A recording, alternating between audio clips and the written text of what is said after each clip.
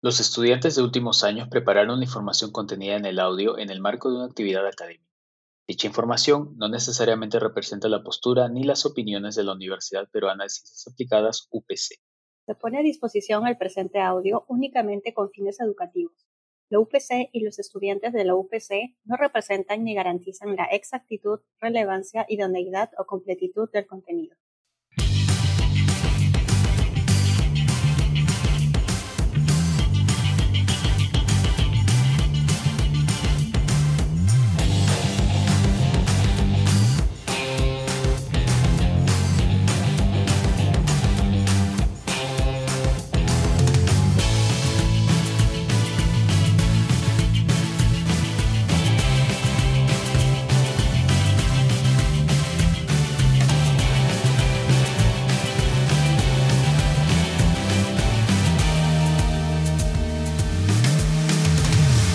Buenos días, buenas tardes y buenas noches a quien sea que nos esté escuchando, a todos los oyentes. Somos Brisa Aranierán y Lucero Enríquez, estudiantes del noveno ciclo de la carrera de Traducción e Interpretación Profesional de la Universidad Privada de Ciencias Aplicadas, y bienvenidos al podcast de Relaciones Interpersonales, donde entrevistamos a profesionales de la traducción. Nosotras somos estudiantes que están tomando recién sus primeros pasos para ingresar al mercado laboral y ya hemos tenido un primer acercamiento a este mercado porque hemos trabajado como intérpretes telefónicos y gracias al curso hemos podido reflexionar acerca del rol de nuestras habilidades interpersonales. Hemos puesto en práctica temas como la empatía, la resiliencia y nuestra asertividad en nuestra vida profesional de traductores e intérpretes. En la entrevista de hoy, como el nombre del podcast lo indica, queremos ahondar en el rol de estas habilidades en la vida profesional de un traductor. Debido a que ambas aún no tenemos gran experiencia laboral en este campo, el día de hoy nos acompaña Fernando Camino, traductor profesional con especialización en localización, subtitulación y doblaje.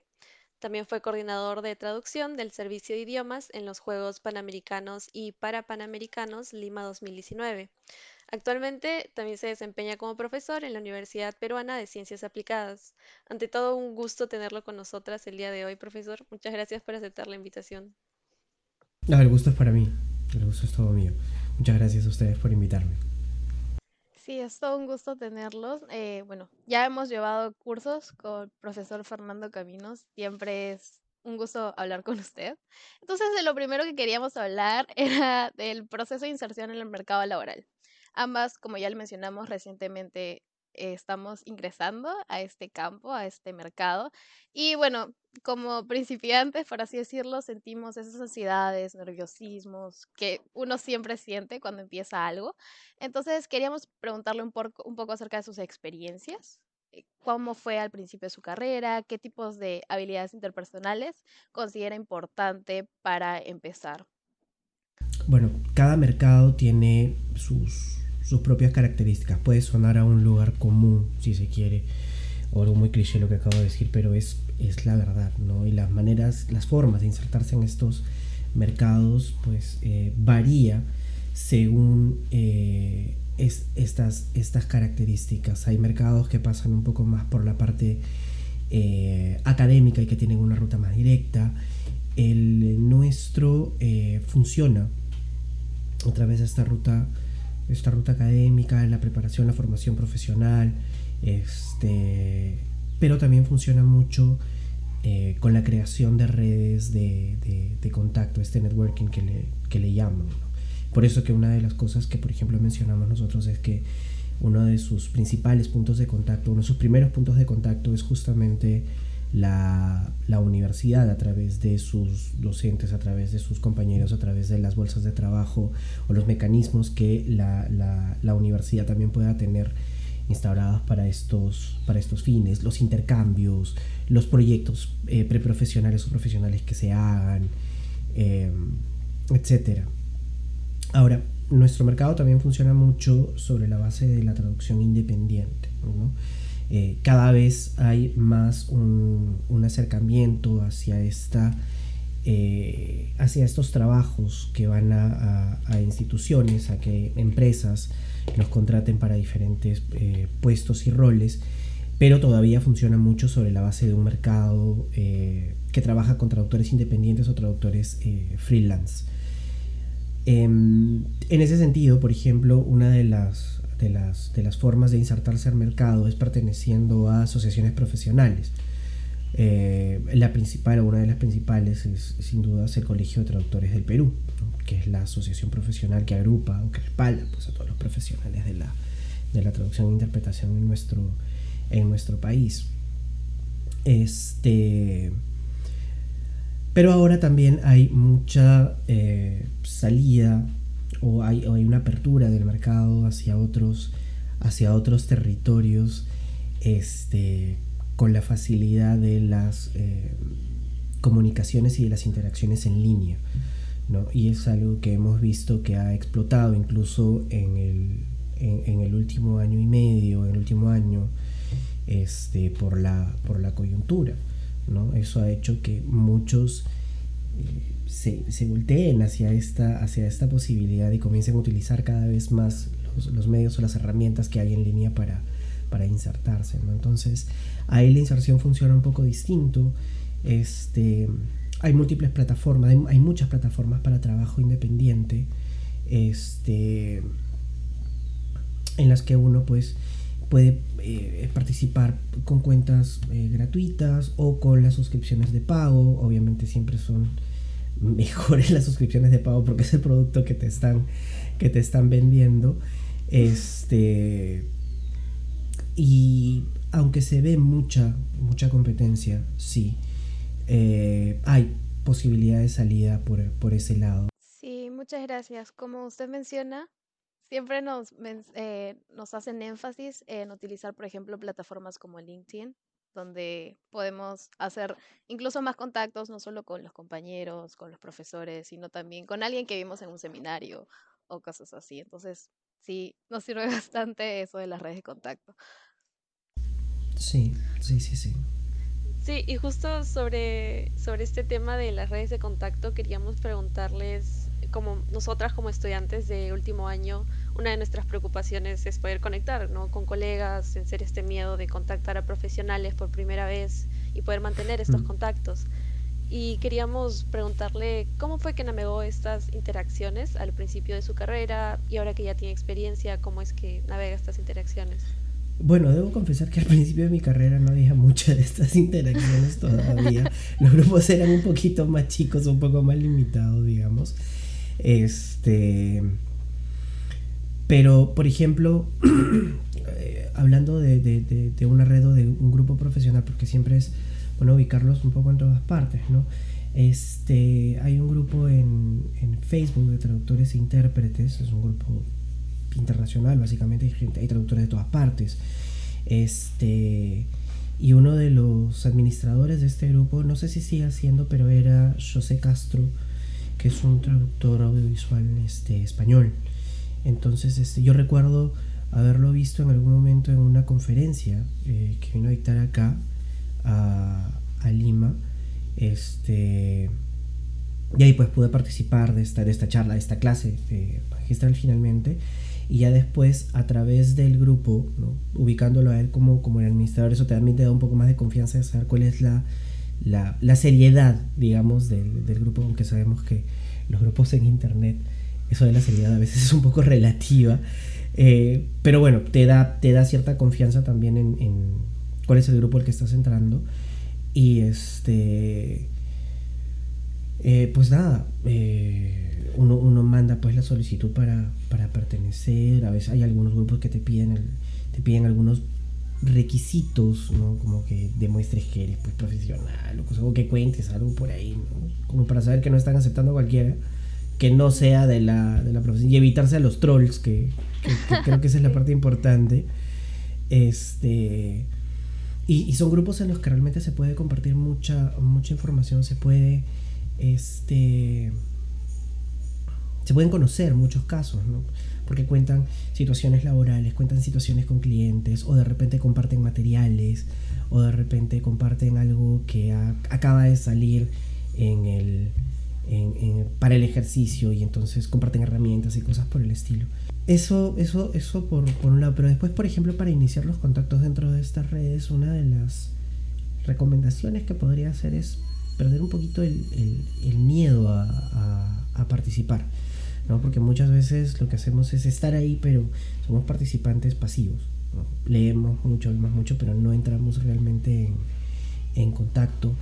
Y a veces porque tenemos un poco de miedo, porque de repente decimos, no, todavía como que estoy muy nuevo y qué cosas voy a decir, y de repente por ahí me van a corregir o me van a decir algo, y nada, perder el miedo a eso. Y entonces, de que te van a corregir y te van a criticar, obviamente, pues es un medio de traductores, así que eso es lo que va a pasar, ¿no? Vas a poner un mensaje y muchas veces antes de leer el contenido lo que te van a decir es, oye, acá falta una coma, acá falta una tilde, acá falta esto. Pero esa es la superficie. Usted mencionó de que al principio usted enviaba solicitudes y cosas así. A veces te piden experiencia para saber que no eres troll y todas esas cosas. He visto, por ejemplo, yo varias ofertas laborales, por así decirlo. Sí, ofertas laborales en las que siempre te piden mínimo, no sé, 2 años de experiencia, 3 años de experiencia, y uno es como Sí, que quiero aplicar, pero ¿qué hago? ¿Qué hago si no tengo esa experiencia? Soy principiante. Entonces, por ejemplo, yo a veces mando nada más, mando mi CV por si acá. Pero sí, ¿qué nos recomendaría en esos casos? Por ejemplo, que varios quieren entrar al campo laboral, pero hay esos impedimentos, por así llamarlos, así decirlos.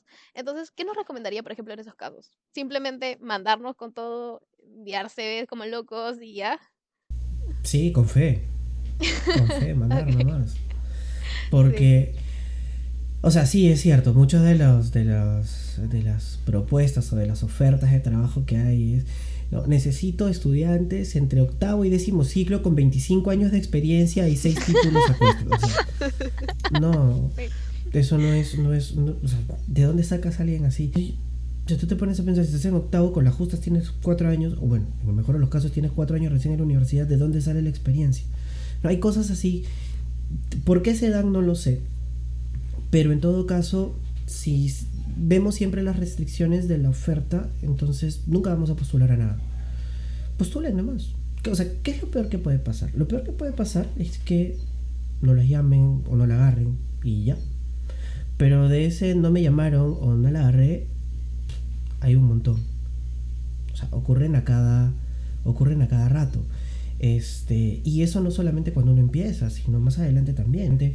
Este, ha visto una oferta interesante, postulas a una agencia, a una empresa, te hacen una prueba y de repente pues ese día no te fue bien. Entonces normalmente traduces bien, trabajas bien y todo, y de repente ese día no te fue bien, dale, no la agarraste y ya está. Al día siguiente postularás a otro y listo. Entonces, eso, seguir mandando, no desanimarse en el camino, porque creo que esa es la parte más importante, ¿no? O sea, más que el resultado objetivo, es el impacto anímico que esto pueda tener. Porque uno suele pensar, pucha, no me llamaron, no la agarré, fallé en la prueba y soy una desgracia y ya no quiero hacer esto, ¿no? Y no, justamente no. O sea, ¿cómo adquirimos experiencia o cómo podemos adquirir experiencia si no hacemos cosas, ¿no? Y parte de hacer es eso, es intentar, equivocarse y volver a empezar. Hay la ventaja a veces de que algunos de esos trabajos, algunas de estas postulaciones, cuando uno hace una prueba, te pueden dar feedback, ¿no? Y entonces ahí aprendes también, fallé aquí, fallé acá, esto hice mal, o Dios mío, ¿cómo pude hacer esto? Y a partir de ahí también vas aprendiendo, sabes que si postulas una nueva vez a esa misma empresa o a otra, ya tienes una pauta de qué cosas no debo hacer o en qué me debo fijar. Pero si nunca postulaste la primera vez porque pedían mucha experiencia, porque considerabas que no estabas preparada para el asunto, entonces no vas a saberlo tampoco, ¿no? Yo el año pasado hice una prueba de traducción. Fue un proceso bastante largo, de hecho. Entonces hice una primera prueba que no estuvo mal. Hice una segunda prueba y de repente me contestaron y me dicen, oye, ¿sabes qué? La segunda prueba no estuvo bien, te vamos a tener en cuenta para una próxima oportunidad. Entonces también ahí es preguntar, ¿no? Ya, sí, bueno, pucha. Pero, ¿tienes feedback? ¿Hay algo de feedback que me puedas dar? O sea, No sé si de repente por ahí está la revisión, está la corrección. O sea, me gustaría verlo, ¿no? No en el plan de voy a quejarme, sino en el plan de quiero saber, quiero aprender.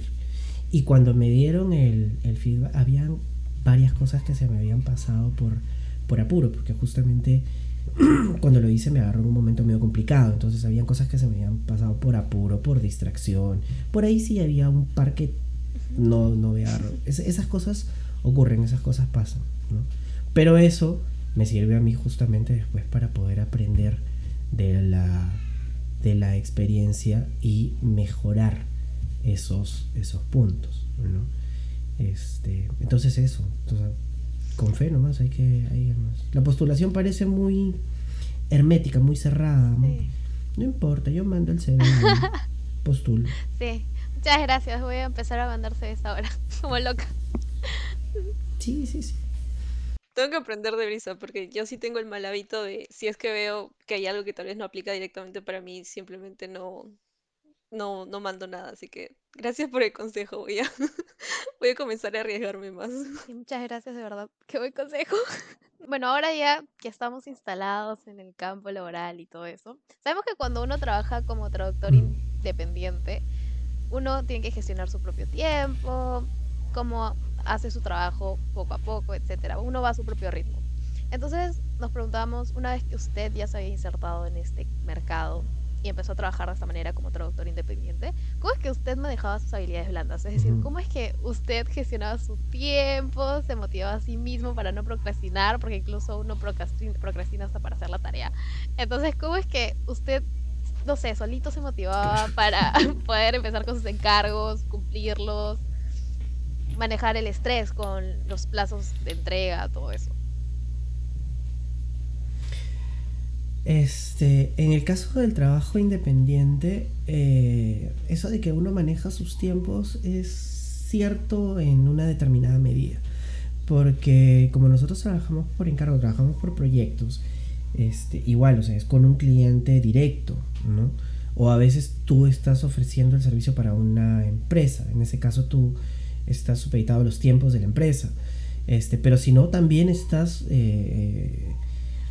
o sea, tienes que llevarte por los tiempos del cliente. Si el cliente necesita presentar los documentos el miércoles y yo los termino el jueves, o sea, ahí va todo mal. Entonces, sí, la administración del tiempo es importante en la medida en la que uno tiene que poder gestionar varias cosas al mismo tiempo, ¿no? Los diferentes proyectos que puedas estar trabajando, más los diferentes aspectos de tu vida, eso es lo normal. Uno de los peligros del trabajo independiente, creo yo, justamente es cómo se desdibuja la línea entre el trabajo y la casa, porque normalmente estás en tu casa trabajando. Entonces, ¿cómo marcas esa línea, ¿no?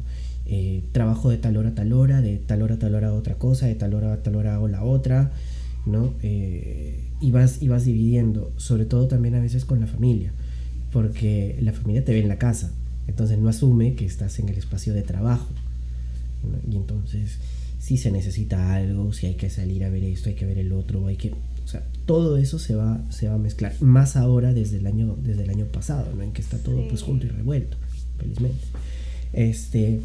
Entonces ahí es intentar separar los espacios, gestionar no solamente con uno mismo, sino con el resto de la familia, estos espacios, ¿no? Por ejemplo, de 9 de la mañana a 2 de la tarde no existe.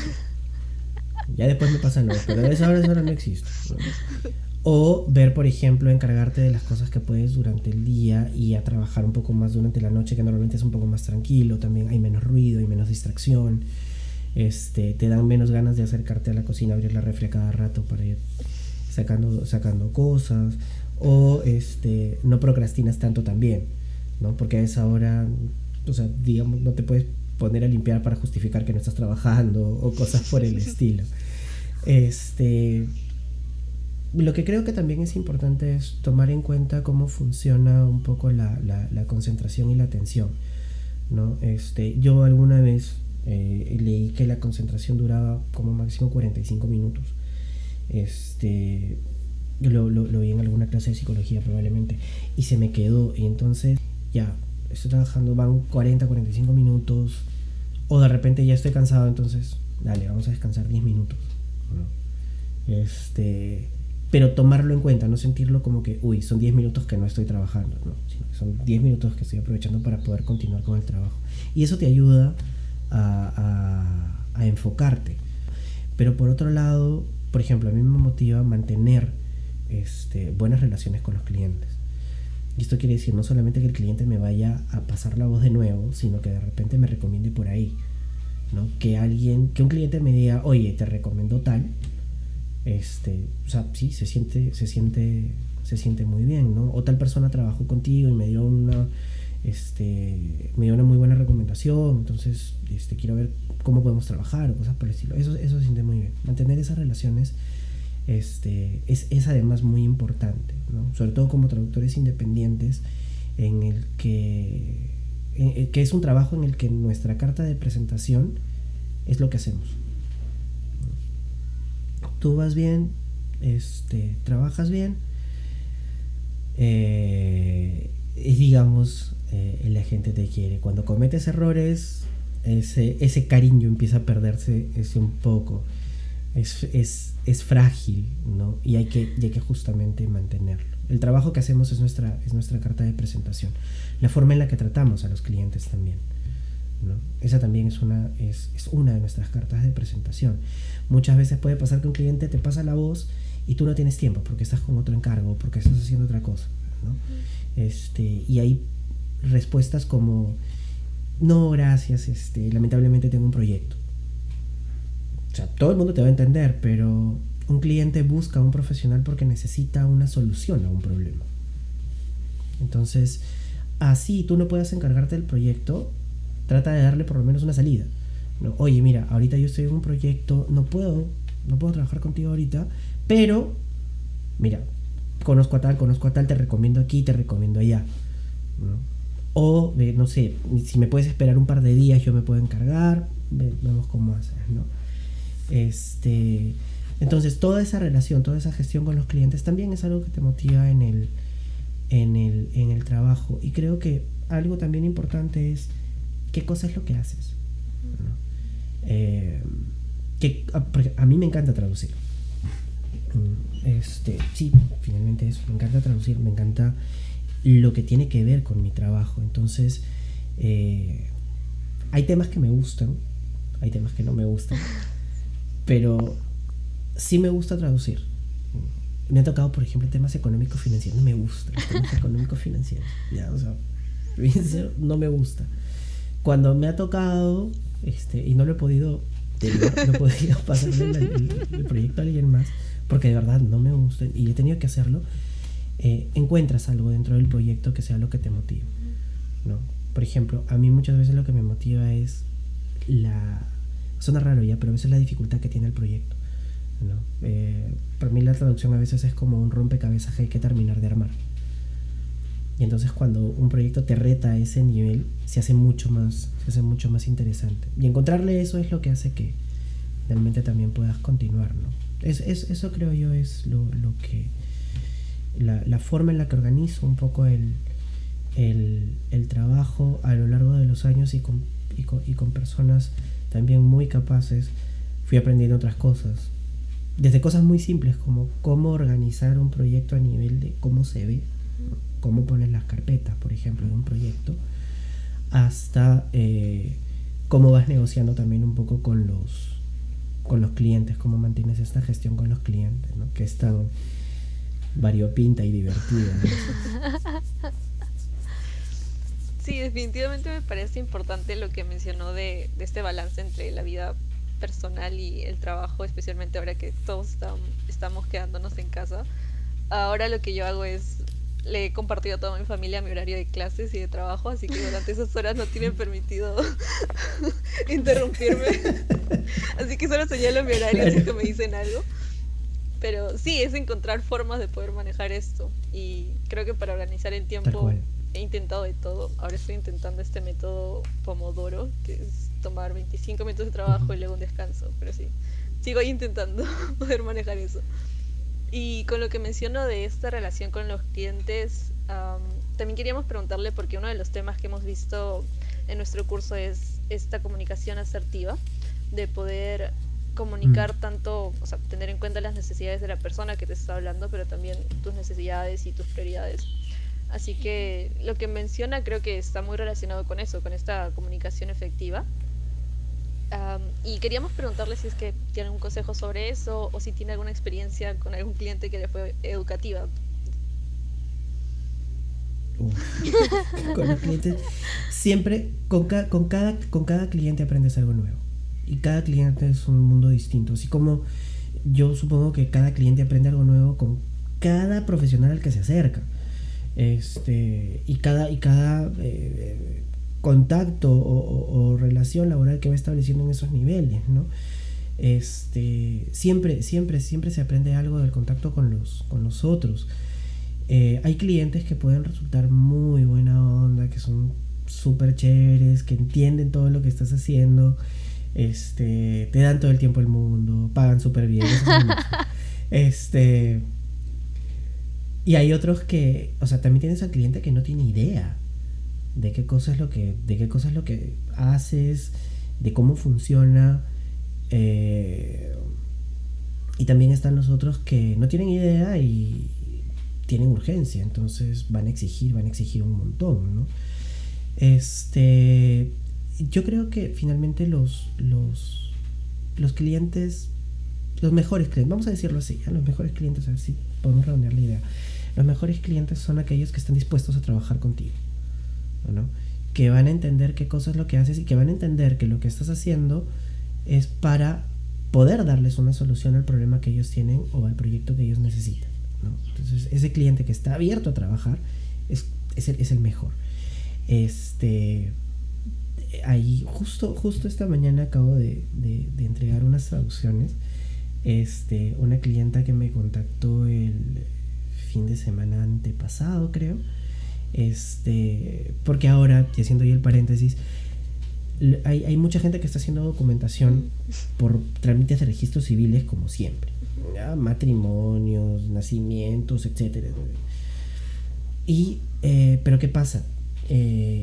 Estos trámites no dependen de una sola institución, sino dependen de varias, desde las instituciones o organismos nacionales que emiten los documentos en los países de origen hasta las instituciones que reciben los documentos acá, y todo eso tiene pues trámites y tiempos y cosas por el estilo. Hay que llevar el papelito de un lado al otro, que le pongan el sellito y no sé qué y no sé cuánto, ¿no? Entonces siempre que tenemos que tratar con este tipo de clientes, son clientes que están estresados con los procesos, están estresados con los trámites, están cansados, ¿ya?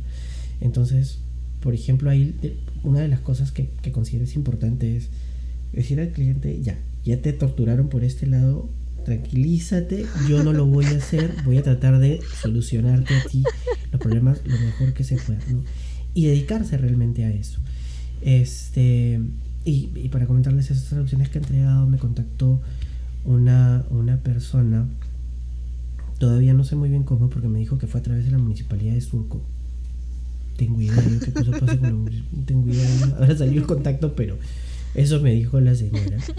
Entonces, en el primer contacto que tuve con ella no sabía qué cosa tenía que hacer con los documentos. Me dice: me han pedido esto y lo otro.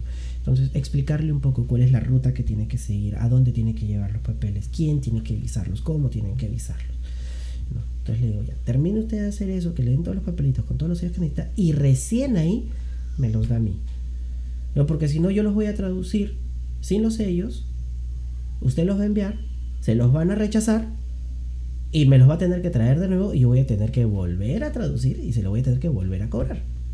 Entonces, una sola vez mejor y nos cerramos el trámite. Ya, perfecto, que esto, que el otro, que no sé qué. Una señora muy buena gente, muy buena gente. Se han entregado las traducciones hoy día en la mañana. Señor Fernandito, me dice la señora, no la conozco yo.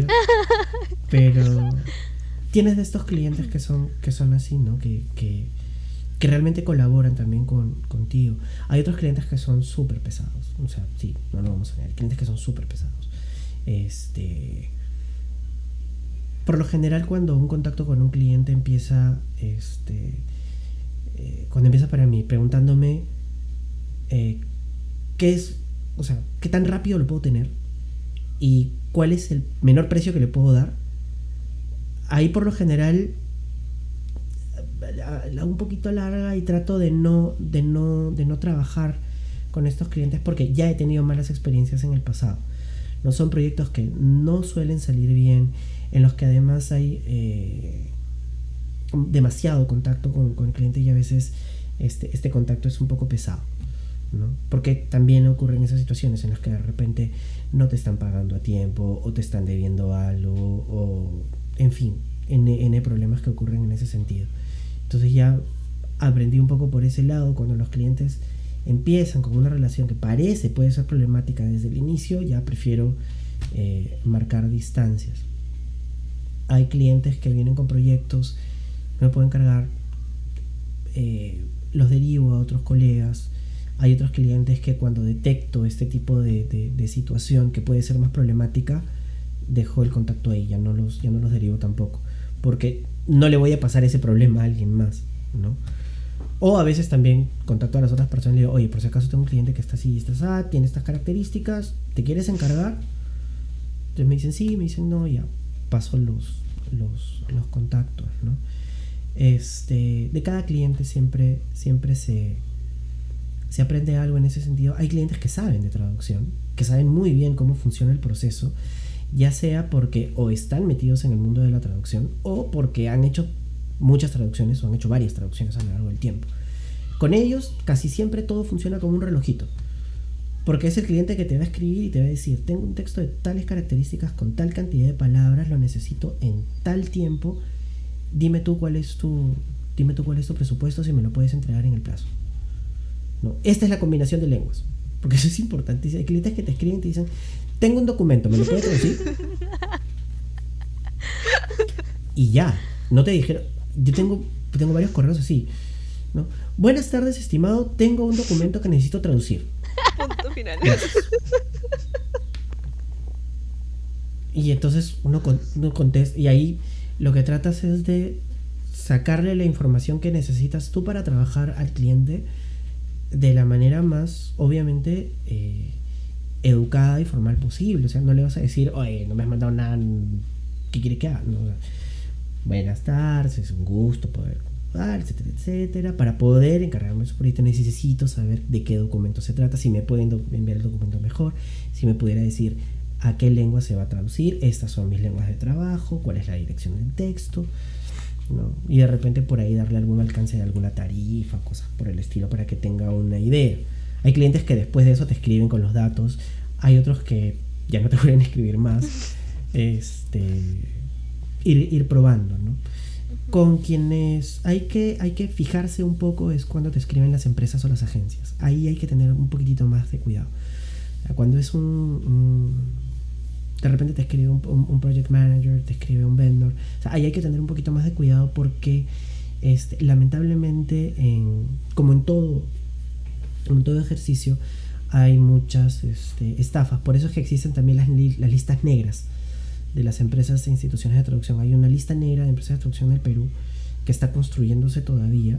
Es un grupo que encontré en Facebook hace un tiempo. Hay otra que es en Argentina, que es un grupo que tiene más tiempo y tiene más datos también. Siempre es importante cuando te contacta una empresa hacer una búsqueda en internet de quién te está contactando, ¿no? Para saber.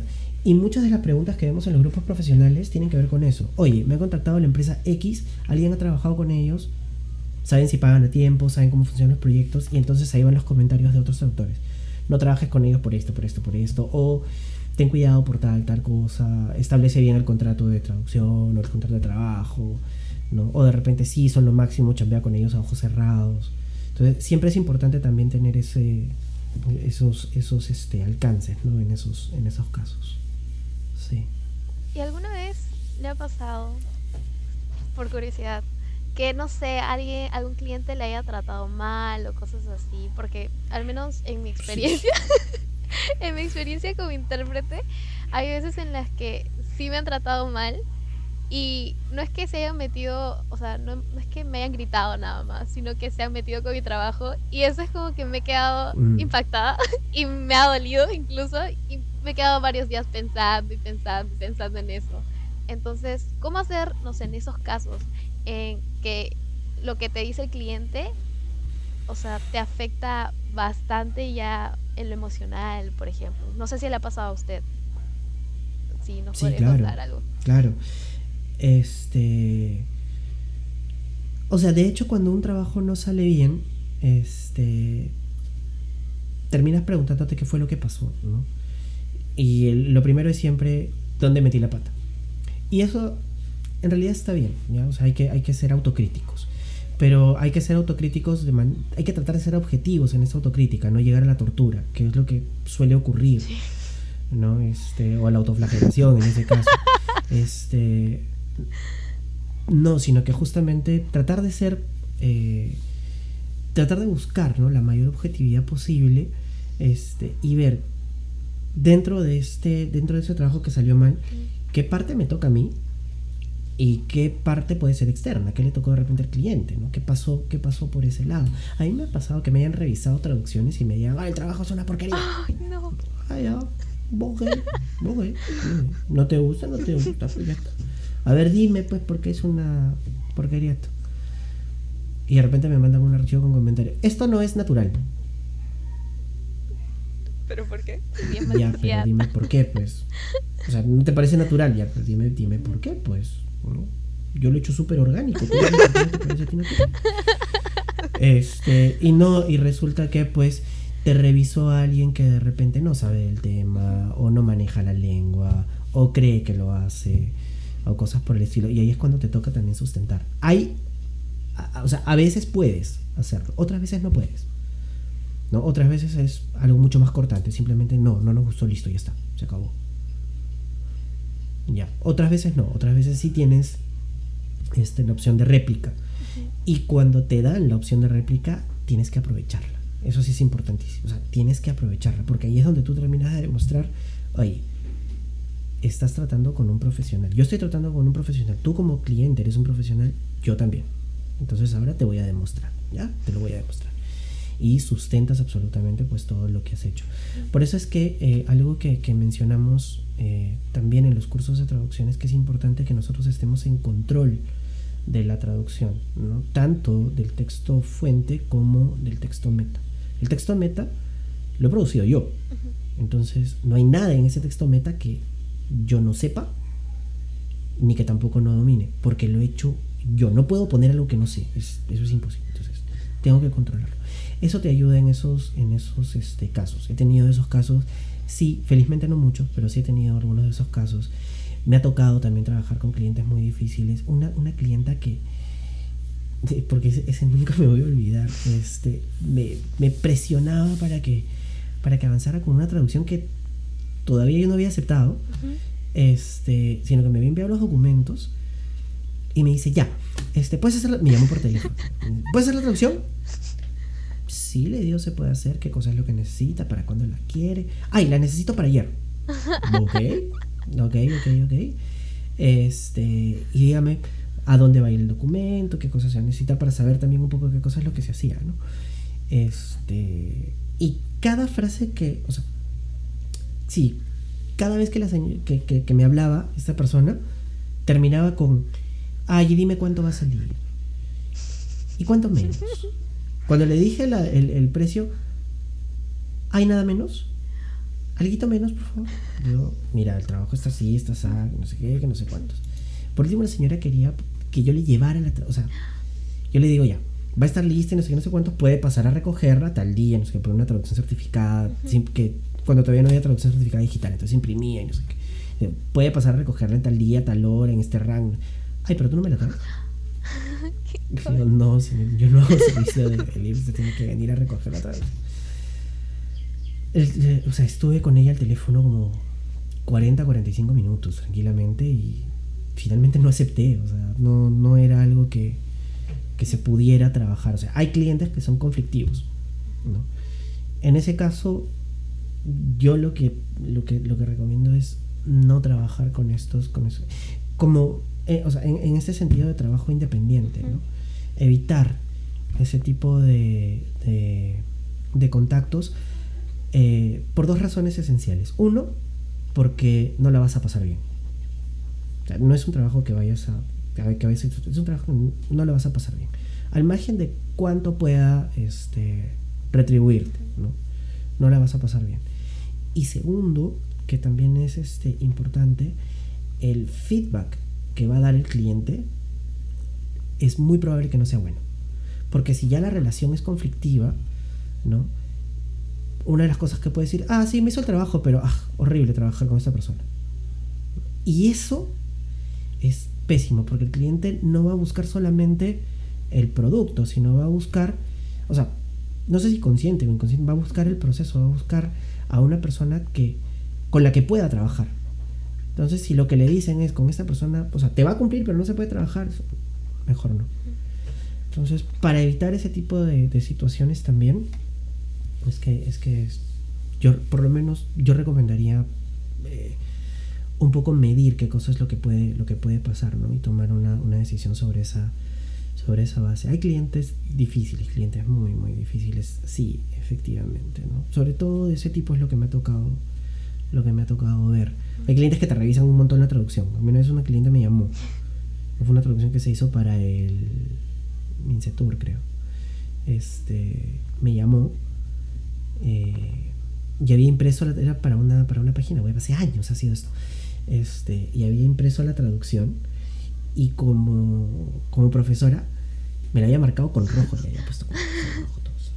Entonces me llamó, me citó y era para que yo le explicara por qué había tomado tales o cuales decisiones y no sé qué. O sea, fue un trabajo bien chévere porque no fue en plan de como que jalarme las orejas porque me había equivocado, ¿no? Sino más bien era a que explicara por qué se habían tomado determinadas decisiones. Habían otras opciones que la cliente consideraba que eran mejores y era, oye, mira, a mí me parece esto por tal motivo, ¿qué te parece a ti? ¿No? Y discutirlo. Y sobre esa base terminamos con una versión mejorada de lo que se había hecho, que es lo que suele ocurrir cuando se hace una revisión. Y entonces me llevé mi tarea para terminar de aceptar los cambios, hacer una propuesta más y quedó la traducción, ¿no? Esas cosas también ocurren. Pero hay clientes que son así súper fregados, van a chequear cada detallito y te van a preguntar por qué está ese detallito ahí. Así es el variopinto mundo de los clientes también. Creo que hay algo que sí aprecio de los talleres de traducción es que al menos nos han preparado para eso, para justificar las decisiones que tomamos en el momento de traducir. Es importante, o sea, lo más importante creo yo es que desarrollemos un criterio, ¿no? Y que seamos conscientes de ese criterio y podemos sustentar ese criterio. Esa es una de las partes más importantes, creo yo. Hay que estar preparado siempre. Entonces, bueno, hasta ahora hemos hablado de los retos como traductor independiente, pero también queríamos hablar acerca de su experiencia como parte de un equipo de traducción en un proyecto de traducción bastante grande. Y bueno, como sabemos, usted tuvo la oportunidad de ser el coordinador del servicio de idiomas en los Juegos Panamericanos y Panamericanos Lima 2019, lo que nos parece bastante chévere y muchas felicidades. Entonces queríamos preguntarle acerca de esta experiencia, qué tipos de retos presentó para usted, nuevos desafíos, que nos cuente un poco más acerca de eso.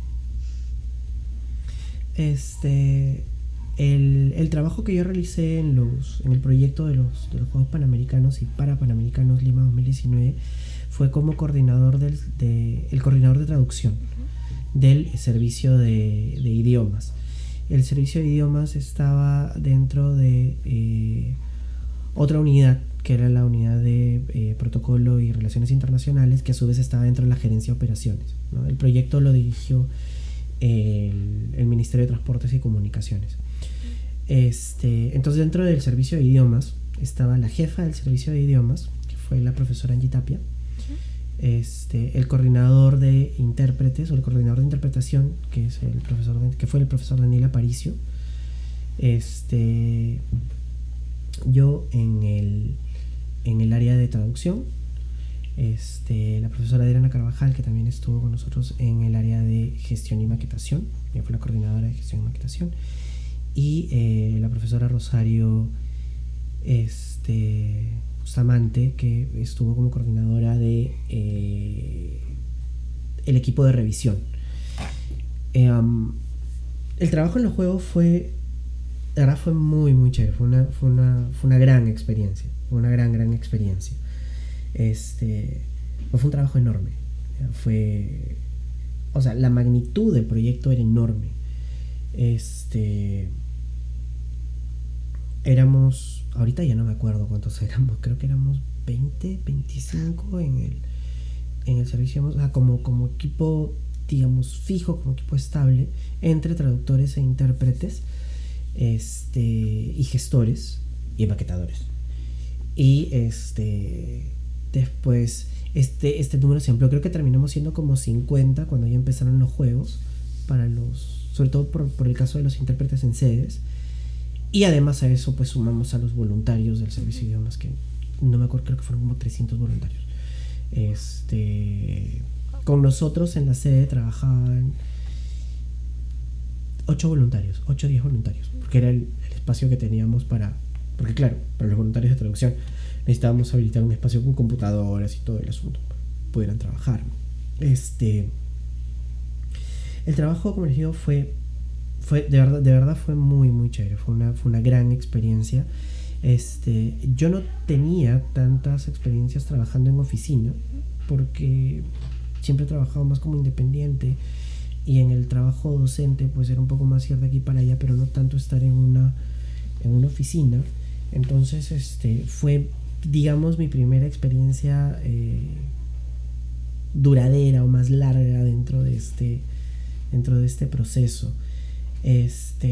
Acá lo que ocurrió fue que el equipo de gestión se encargaba de darnos a nosotros de asignarnos las traducciones, ¿no? Y nosotros de realizar las traducciones y también las revisiones. Ahí teníamos el equipo de traducción y el equipo de revisión. Trabajábamos sobre todo en inversa, sobre todo se trabajaba el inglés.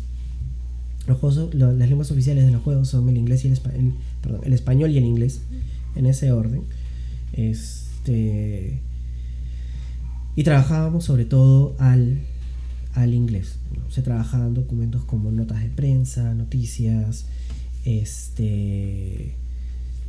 manuales deportivos, manuales técnicos por deportes, documentos de gestión dentro del mismo proyecto, los diferentes manuales o guías que podían hacerse para las diferentes áreas.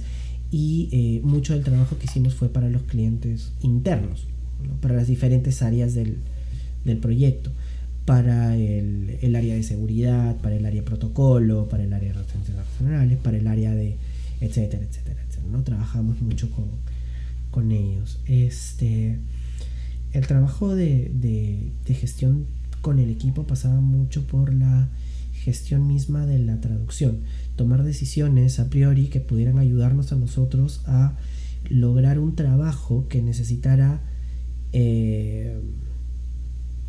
un menor proceso de estandarización, ¿no? Saber que todos estábamos más o menos en la misma página, también para aliviar el trabajo del equipo de revisión, que lo que hicimos nosotros, la estrategia que tomamos es que no importaba qué extensión tuviese un documento, siempre era un solo revisor por proyecto. Entonces, por ejemplo, teníamos proyectos en el que trabajaban 5 traductores, pero había un solo revisor. Entonces era un proyecto, qué sé yo, pues 50.000 palabras. Entonces eso se dividía entre los traductores y un solo revisor se hacía cargo. Fuera de un poco la gestión del equipo, yo en el proyecto traduje y también revisé, ¿no? Y después era eso, junto con la coordinadora del equipo de revisión, ver un poco cómo funcionaba este equipo. Teníamos un equipo de revisión al inglés, teníamos un equipo de revisión al español.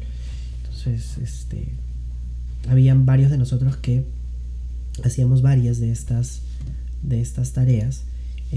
Teníamos a otras personas que se dedicaban más a una tarea que a otras, ¿no? Y era un poco gestionar eso. Después ver un poco también cómo iba a funcionar el trabajo interno. Lo bueno es que fue un grupo humano de excelentes profesionales, excelentes profesionales, que logró en un determinado momento crear una suerte de amistad o de confraternidad dentro del equipo. Y bueno, también después ya para juegos nos veíamos la cara todo el día, todos los días. Porque nosotros trabajábamos en turnos de 12 horas, 6 días a la semana. Entonces, Wow. claro, lo primero que... O sea, te levantabas y 10 minutos después estabas viendo a alguien de la chamba. Y antes de irte a dormir, acababas de ver a alguien de la chamba, trabajabas de 7 a 7. Tenemos turnos de 7 a 7, de 10 a 10 y de 1 a 1. Ya en Games Time, ¿no? Entonces, ver un poco también ese aspecto, ¿no? Es complicado cuando el trabajo es tan fuerte, cuando es tan estresante, porque sí, es mucha la exigencia. Ahí sí tienes a un equipo que en un momento dado estaba sentado trabajando, o sea, llegábamos a las 7, a las 7:30 ya habías empezado a trabajar y terminabas de trabajar a las 7 de la noche, o sea, con tu hora de almuerzo, pero terminabas de trabajar a las 7 de la noche y los proyectos seguían llegando, ¿no? Entonces de repente veíamos las competencias y ya, qué bacán, sí, que la carrera y no sé qué, ganó Gladys, eso, vamos, ahorita van a comenzar a llegar las notas. Y dicho y hecho, Gladys ganó, no habían pasado 5 minutos y las notas comenzaban a llegar. Y entonces el equipo estaba pues encargándose de eso, y al toque los revisores trabajando, y las notas iban saliendo y se iban subiendo a la página web, ¿no? Mientras los intérpretes estaban ya preparándose porque había que bajar, porque los deportistas iban a llegar para las conferencias. Entonces había que atender también ese lado, ¿no? Fue un trabajo de verdad muy interesante, muy interesante, ¿no? De esos, dicen que es a one in a lifetime experience. Yo de verdad espero que no sea así, pero me gustaría volver a hacerlo en algún momento. Sí. Claro, suena una experiencia muy interesante, especialmente por lo que menciona de este equipo que estaba manejando. Y queríamos retornar un poco al tema de la asertividad que mencionamos antes. ¿Cree que esta comunicación asertiva también tuvo un rol importante al momento de comunicarse con su equipo, como mencionó, que básicamente convivían el día juntos?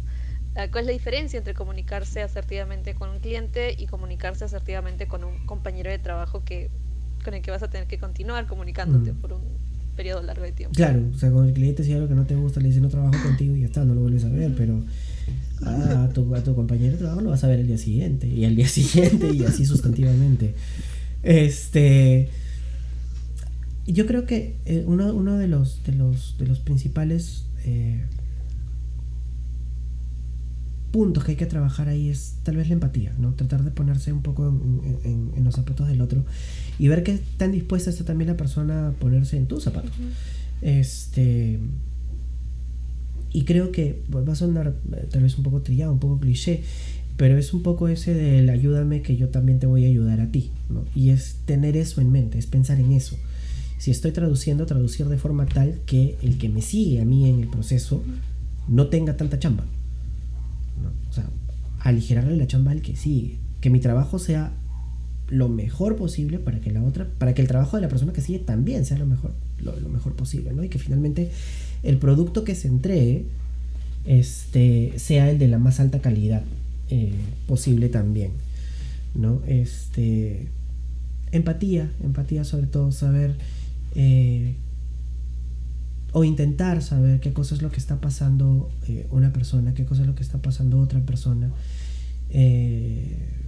Sabemos que en los proyectos pues y en el trabajo hay entregas, hay productos, hay cosas con las que hay que cumplir, pero no poner eso por encima del valor humano, ¿no?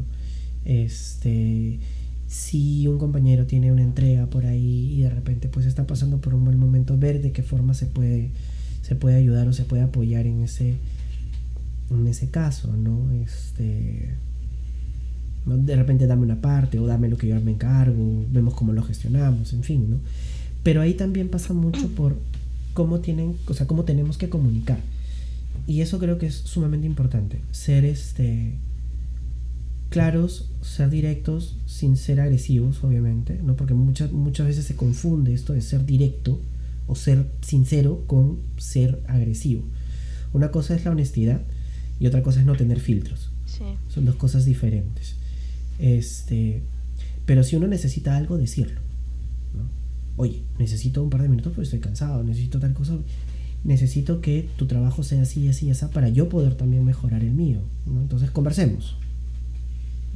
¿Qué cosa está pasando que de repente esto no está funcionando bien? O dime qué cosa es lo que no está funcionando bien para ver también cómo te puedo ayudar. Pero ahí también hay una limitación que es, tú solamente puedes llegar hasta donde la otra persona esté dispuesta a permitir que funcione esta relación laboral, ¿no?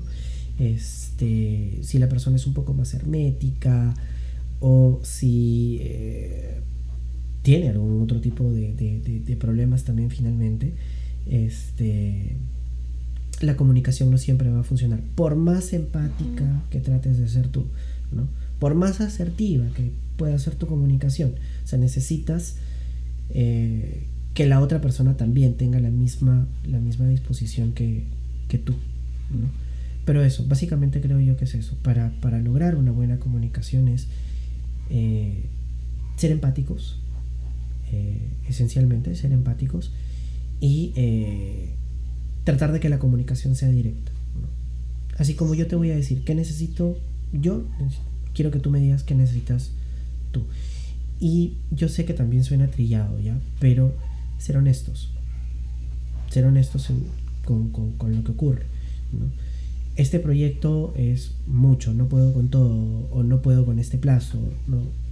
O sea, ser honestos con uno mismo, ser honestos con los demás, ¿no?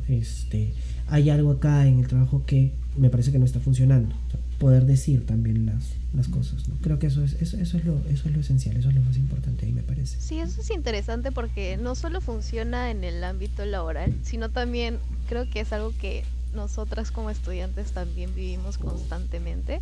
Cuando tenemos, por ejemplo, proyectos de traducción, hay veces que tenemos compañeros o hemos sido tal vez esos compañeros de que tienen que hacer algo y no lo hacen, no hacen su parte. Y a pesar de que los demás tratan de ser simpáticos, empáticos también, claro, como usted menciona, uno puede ser empático hasta donde la otra persona se lo permita. Entonces, Sí. creo que también es bastante importante lo que usted mencionó, de ser honestos, ¿no? Y así se podrían, creo, evitar también un montón de problemas de que simplemente alguno no quiere ser honesto y el compañero simplemente huye, no te responde más los mensajes y uno no sabe qué hacer. Te quedas como que ahora qué hago, hago su parte, no hago su parte, porque a veces es como que es justo hacer su parte si es que no me menciona nada. Entonces, sí, creo que con ser honestos, que haya una buena comunicación sobre todo, se solucionarían un montón de Sí. problemas y malos momentos, ¿no? Malos ratos. Sí, eso es lo ideal, o sea, lamentablemente no vivimos en un mundo ideal, ¿no? Y eso no pasa siempre. Sí. Por último, asumir también algunas cosas en un momento determinado, ¿no? Como dices, el compañero no trabajó, entonces es justo que haga su parte. En la entrega de trabajos no hay Toca. justicia, Es lo que toca. hay entrega de trabajo. Punto. O sea, el cliente no le va a interesar qué tanta qué tanta equidad hay en el trabajo de mi equipo. Al cliente lo que interesa es, Sí. oye, yo necesito mi producto porque te estoy pagando por ese producto, ¿no? Entonces, cumplir con eso, ¿no? Sí. Y sí, creo que tienes razón. Uno de los pininos los vemos en la universidad con esto, porque la idea también de los trabajos de grupo es ponerlos en ese tipo de situaciones, que son situaciones reales, o sea, reales en su proyecto en la universidad y que son reales cuando estén afuera también, porque finalmente siempre van a trabajar en equipo, o sea, como independiente es un equipo de a dos, el cliente y tú, pero sigue siendo un equipo finalmente. Entonces tomar eso en cuenta, ¿no? A veces sí, en los grupos, en los equipos lo que tenemos a veces son los socios capitalistas, ¿no? Yo financio, no he ido a una sola reunión, no he coordinado nada, no he hecho nada, pero yo financio, yo saco las copias. O sea, no. Pero hay que ver cómo llegamos a gestionar eso, sí, efectivamente. Muchas gracias por la respuesta. Y queríamos finalizar, para concluir, preguntarle A lo largo de su curso, de nuestro curso de relaciones interpersonales, siempre nos han concientizado acerca de la inteligencia emocional, comprender y controlar nuestras emociones para saber cómo reaccionar ante ciertos impulsos.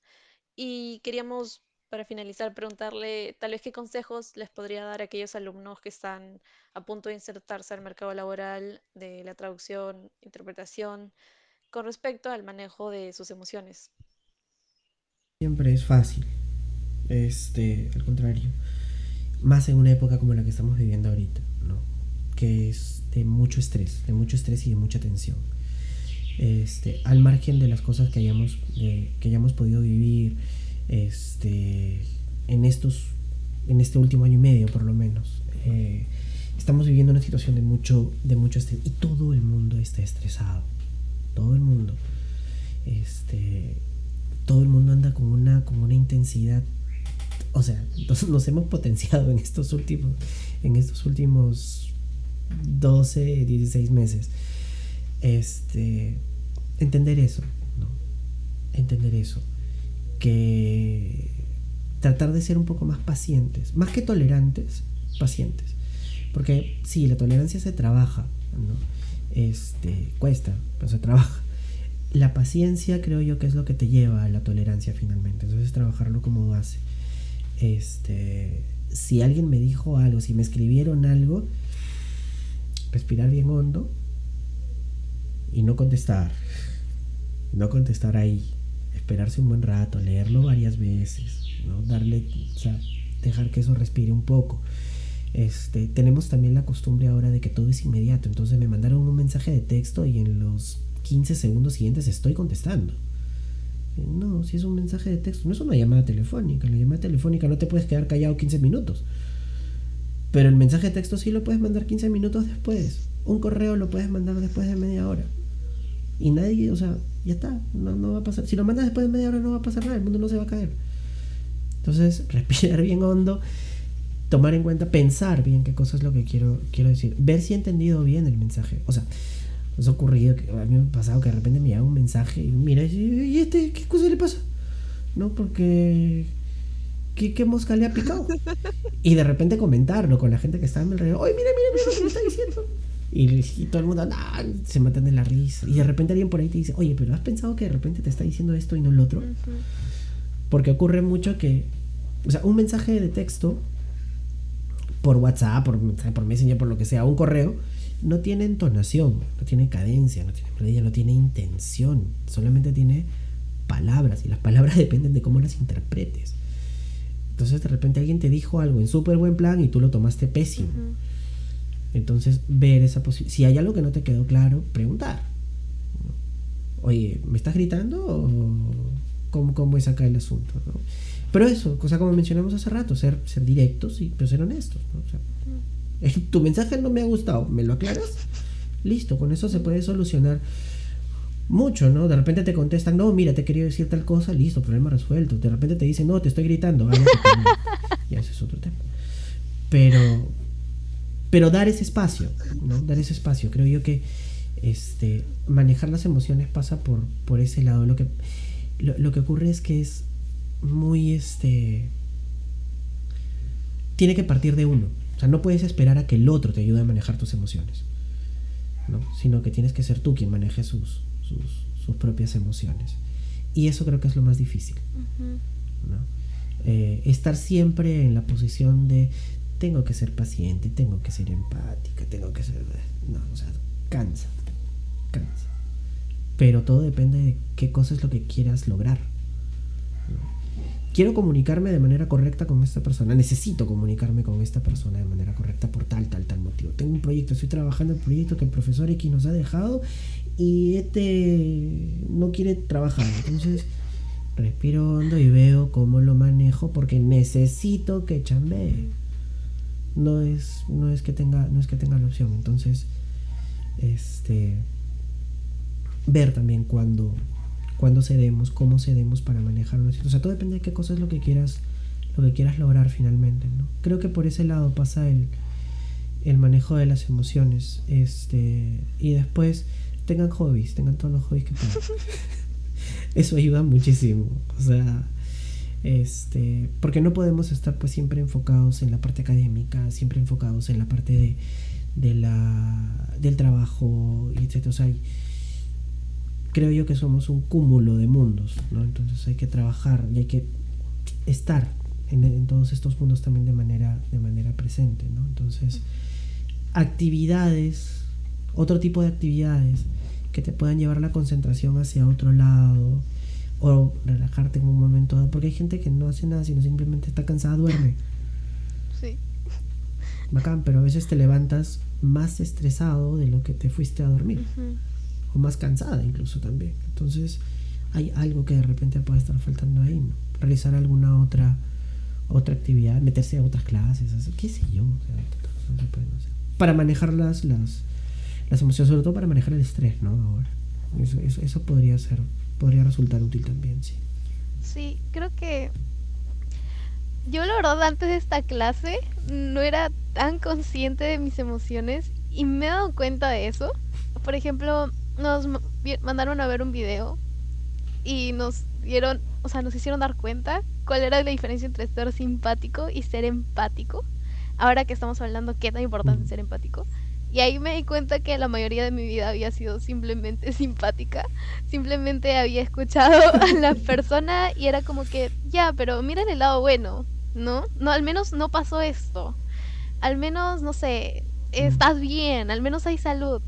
Y pensándolo bien, qué feo a veces es que te digan eso, que simplemente tú estás triste o no, bueno, no le puedes ver el lado bueno. Te dice, estás triste y no, pero ponte feliz.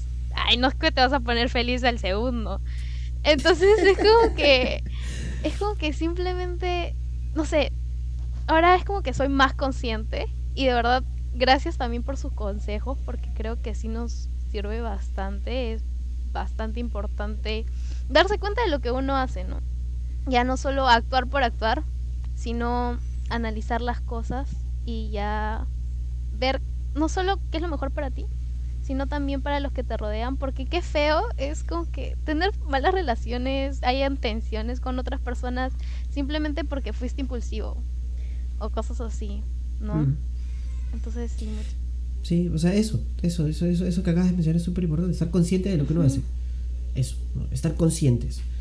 Y mira, se podría enfocar incluso del otro lado. Si queremos ser egoístas, si queremos estar bien, o sea, necesitamos que el resto esté bien, pues porque forman parte de nuestro entorno. Entonces, si lo planteamos desde el punto de vista más egoísta posible, también resulta por este lado. Necesito que esta persona esté bien, porque como está relacionada conmigo, si esta persona está mal, me va a jalar a mí. Entonces, necesito que esté bien para yo poder también estar, para yo poder estar bien. Esa también es una forma de verlo, ¿no? Sí. Claro, ser consciente de nuestras acciones y también si es que ya no hemos actuado bien, hemos cometido un error, nos hemos comunicado mal, poder tomar conciencia de lo que hemos hecho, reconocer, bueno, me he comportado mal, bueno, ¿cómo puedo solucionar esto? ¿Cómo puedo arreglar Claro. esto? Y reconocer, ¿no? Tus Claro. propias acciones durante y después también. Claro, asumir la responsabilidad de también, ¿no? O sea, sí, si metí la pata, o sea, sorry, metí la pata, ¿no? O sea, se trata de eso también, ¿no? Claro. Sí, y muchas gracias por el consejo sobre los hobbies. Creo que realmente es algo importante durante este tiempo. Creo que ahora, hace poco compré un rompecabezas y es la mejor decisión que he tomado en este año porque es una oportunidad para genuinamente solo pensar en esta siguiente pieza y no pensar en las clases, en el trabajo, solo poder despejarme un poco. Así que creo que sí es algo importante para todas las personas, especialmente en esta época que estamos encerrados. Claro, tal cual, ese tipo de actividades te despeja la mente en realidad. Sí. Sí. Queríamos agradecerle bastante, profesor Fernando, por habernos acompañado el día de hoy. La verdad siempre es un gusto hablar con usted y aprender bastante de usted. Y bueno, esperemos que esto se pueda repetir en un futuro. De verdad, muchas gracias por todos los consejos. Lo vamos a tomar en cuenta. Y también esperamos que todas las personas que nos hayan escuchado puedan tomarlos en cuenta también porque les va a servir un montón. Para mí ha sido realmente un gusto poder estar con ustedes acá. Yo sé que estas son las fórmulas que suelen utilizarse, pero para mí sí es siempre un gusto poder conversar con ustedes. Muchas gracias por haberme invitado. Y sí, cuando ustedes quieran nos sentamos y conversamos. Muchísimas gracias. Muchas gracias, profesor. Cuídense, que tenga buen día. Igualmente.